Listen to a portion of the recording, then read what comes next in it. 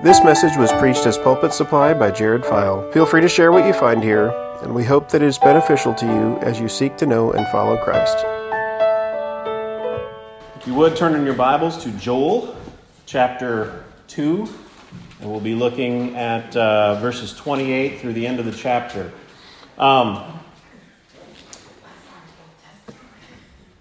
We're going to be looking at Joel chapter 2.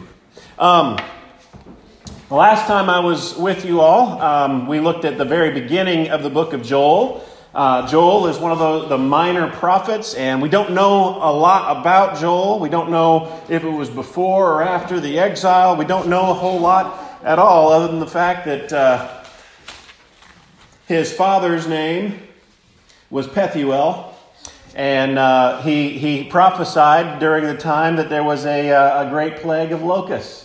But the book doesn't tell us a lot about him. It doesn't tell us who was king or anything like that. There's not any historical markers where we can kind of guess. Some think that it happened before the exile.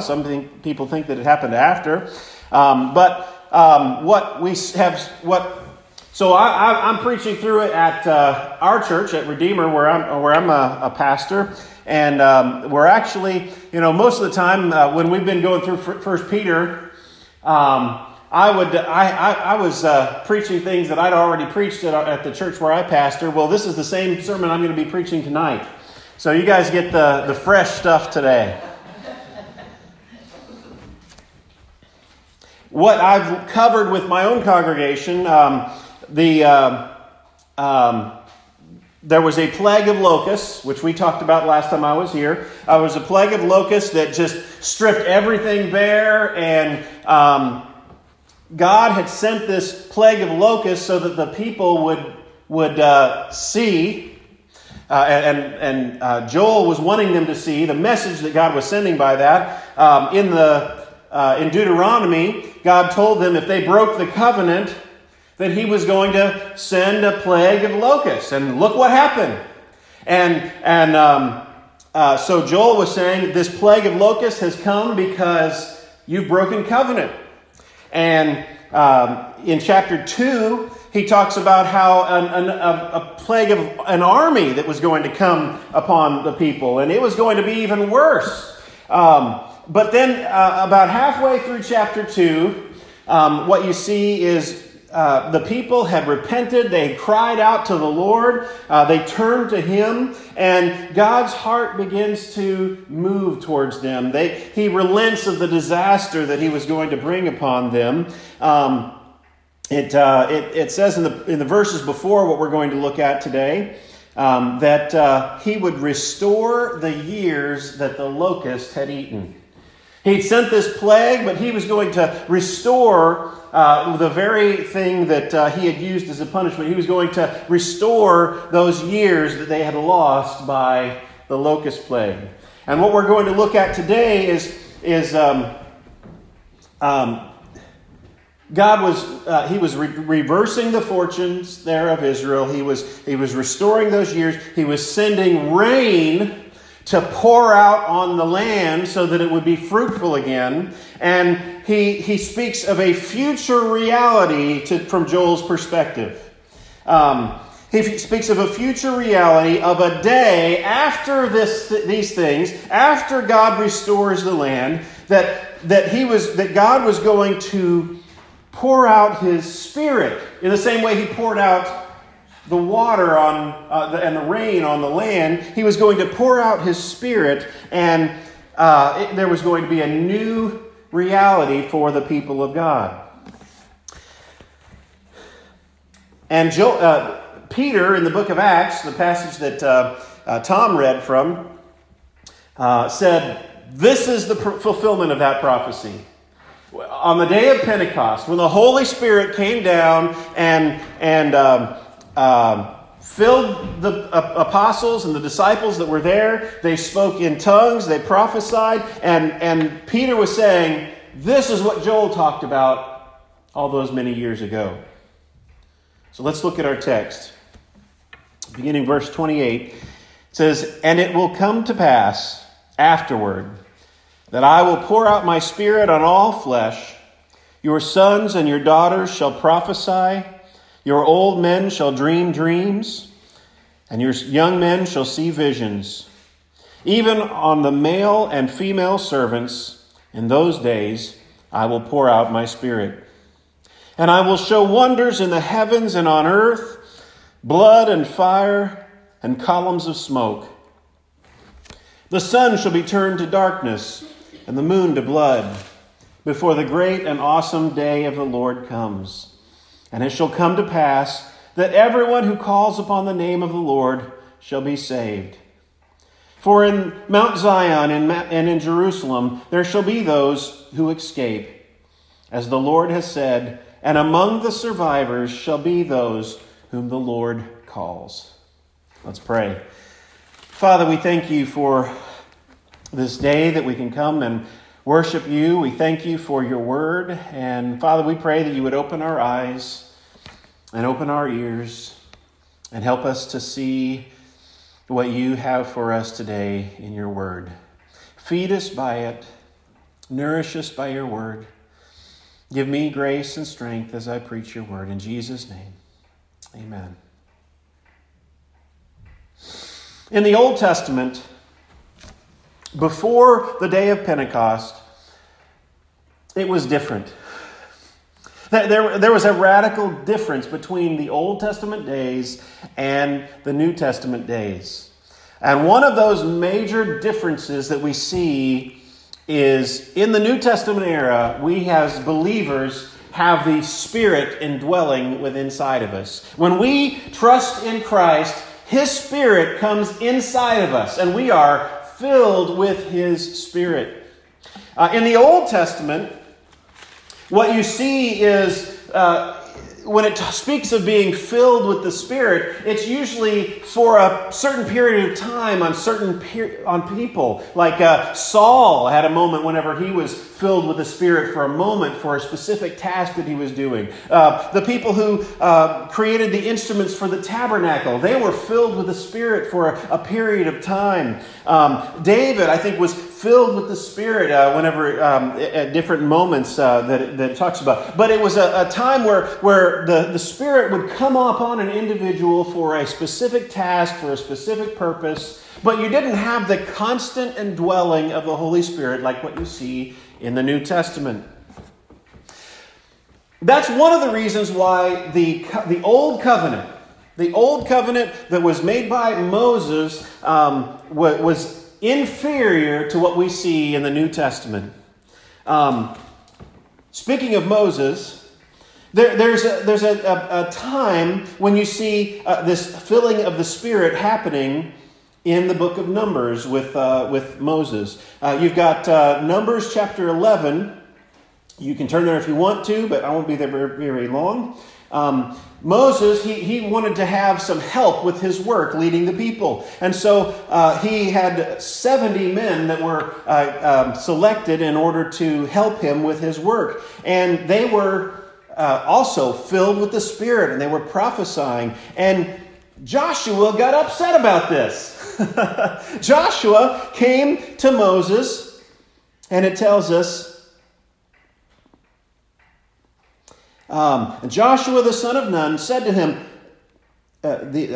Joshua son of Nun, the assistant of Moses from his youth, said, "My Lord Moses, stop them!"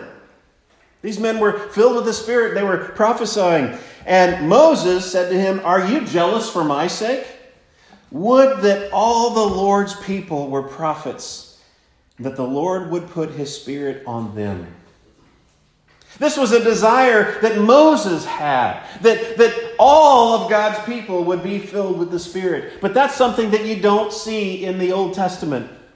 At that time, they didn't have the Spirit dwelling in them. And that's why over and over and over again you see the people of Israel kept falling into sin. And God would use armies and plagues and all kinds of things to bring judgment on them. But He also had this prophecy that in a latter time there would come a new covenant in which, no longer would anyone say to his neighbor, "Know the Lord," but they would all know the Lord, from the greatest to the least. And here we see in this latter time that Joel is prophesying about, this latter time that the Old Testament had an expectation of, that the Lord would pour out His Spirit on all of His people. It says, I will pour out my Spirit on all flesh. Your sons and your daughters shall prophesy. Your old men shall dream dreams. Even male and female servants in those days, I will pour out my Spirit. He talks about the young and he talks about the old. He talks about male and female. He talks about even servants and slaves are going to be prophesy and they're going to dream dreams. It almost sounds like Galatians, doesn't it? In Christ there is no male or female, no Jew or Gentile, any of those things, but we're all one in Christ. What Peter saw there at the day of Pentecost was the fact that Joel's prophecy was being fulfilled, that the Holy Spirit was being poured out, and now, as the people of God in the New Testament era, we have the Holy Spirit. Now, we may have different views about how that looks today. You go to a Pentecostal church and you're expecting to see the same kind of events like what you saw at Pentecost, where people are speaking in tongues and all of those kinds of things. I myself, I'm a Baptist, and I don't know what everybody's particular views are about this, but I think that those speaking in tongues were supposed to be a sign that was unique and specific just for that time of the apostles, to show us this has been fulfilled. But what we do have continuing is the fact that we are filled with the Holy Spirit. We are believers, if you have trusted in Christ, if you have been saved, if you've trusted in Him, if you've been born again, you have the Spirit living in you.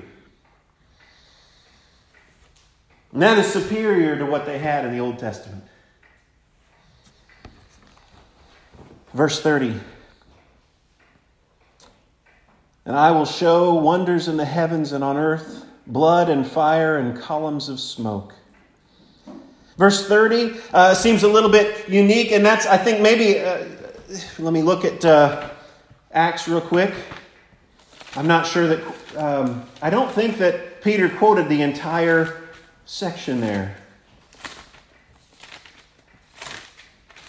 Acts chapter 2. Yeah, he does say, I will show wonders in the heavens above and signs on the earth below, blood and fire and vapor of smoke. The sun shall be... Okay, so he does quote the whole thing. The blood and the fire and the columns of smoke. What should that probably make us think of? I think it makes us think of Exodus. You have the blood, the first of the plagues. God showing His might and His power of turning the Nile into blood. Or we may think of the blood that was put over the doorpost as the death angel passed by. You see the fire and the columns of smoke. And as God led the people through the wilderness, He led them by a pillar of smoke by day and a pillar of fire by night. You see God's working, miraculous work that is clearly God's work. And it says, the sun shall be turned to darkness and the moon to blood. Now this is kind of getting into some kind of apocalyptic language. Maybe it's looking forward to a future time whenever Jesus comes again.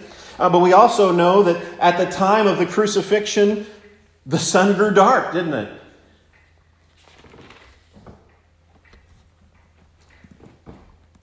In verse 32, and it shall come to pass that everyone who calls upon the name of the Lord shall be saved. We're familiar with that verse too, and Peter quotes it. It shall come to pass that everyone who calls upon the name of the Lord shall be saved. We see this also quoted in Romans chapter 10. What we see in This verse is a pointing forward to the fact that when Jesus comes, no longer is he just dealing with Jews alone. It's no longer Jew alone, but it's opened up to the Gentiles. It's opened up to us, and that anyone who calls upon the name of the Lord shall be saved. We see before this in Joel, we see this judgment that's coming. We see the plague of locusts. We see the armies that's coming and marching on Israel. But he promises a time that when all of the destruction comes, whenever judgment is coming, it's the one who calls upon the name of the Lord that will be saved, rescued from God's wrath.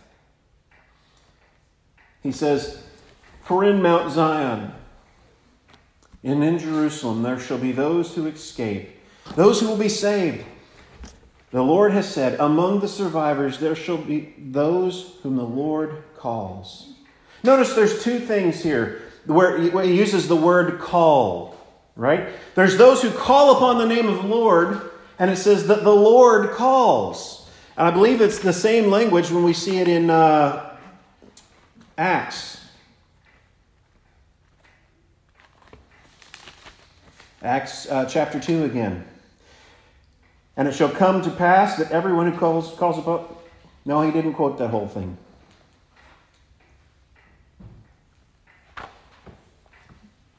But we do see here, there's God's sovereignty and man's responsibility put together here. It's the ones who the Lord calls, and it's also open to whoever calls upon the name of the Lord.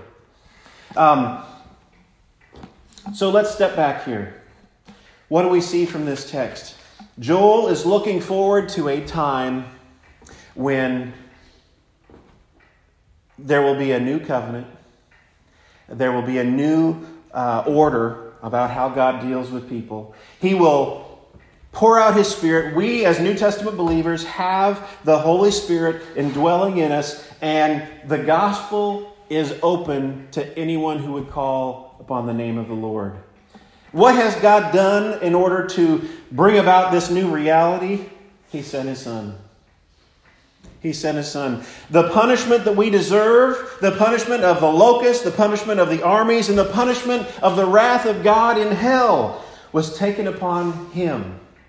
Taken upon His Son, Jesus. Jesus came and He lived among us a sinless, perfect life. And He went to the cross to bear our sins for us. He took our punishment. He took our blame. He took our shame. He took it all. And when we look to Him in faith, when we look to Him and trust that our debt was paid by Jesus, we can call out to Him and He will save us. It shall come to pass that everyone who calls upon the name of the Lord will be saved. We are all sinners. We are all deserving of God's wrath. We deserve death and hell. And yet, it is so simple. What God has done in sending Jesus, it is so simple. All we do is we cry out to Him to be saved. We trust that He will do it. We trust that if we cry out to Him, He will save us. And He will not cast us out.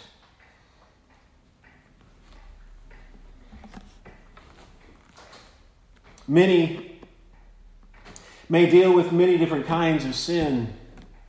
And they may feel like God could never forgive me for what I've done. You may feel like you have lived such a life that God would never want you. And yet, here is His promise. Everyone who calls upon the name of the Lord shall be saved. Call upon His name. Turn to Him. He is gracious and kind, merciful, slow to anger, and abounding in loving kindness. He will not pardon the guilty, for he poured out his wrath upon Jesus in your stead. So call out to him. Call out to him and be saved.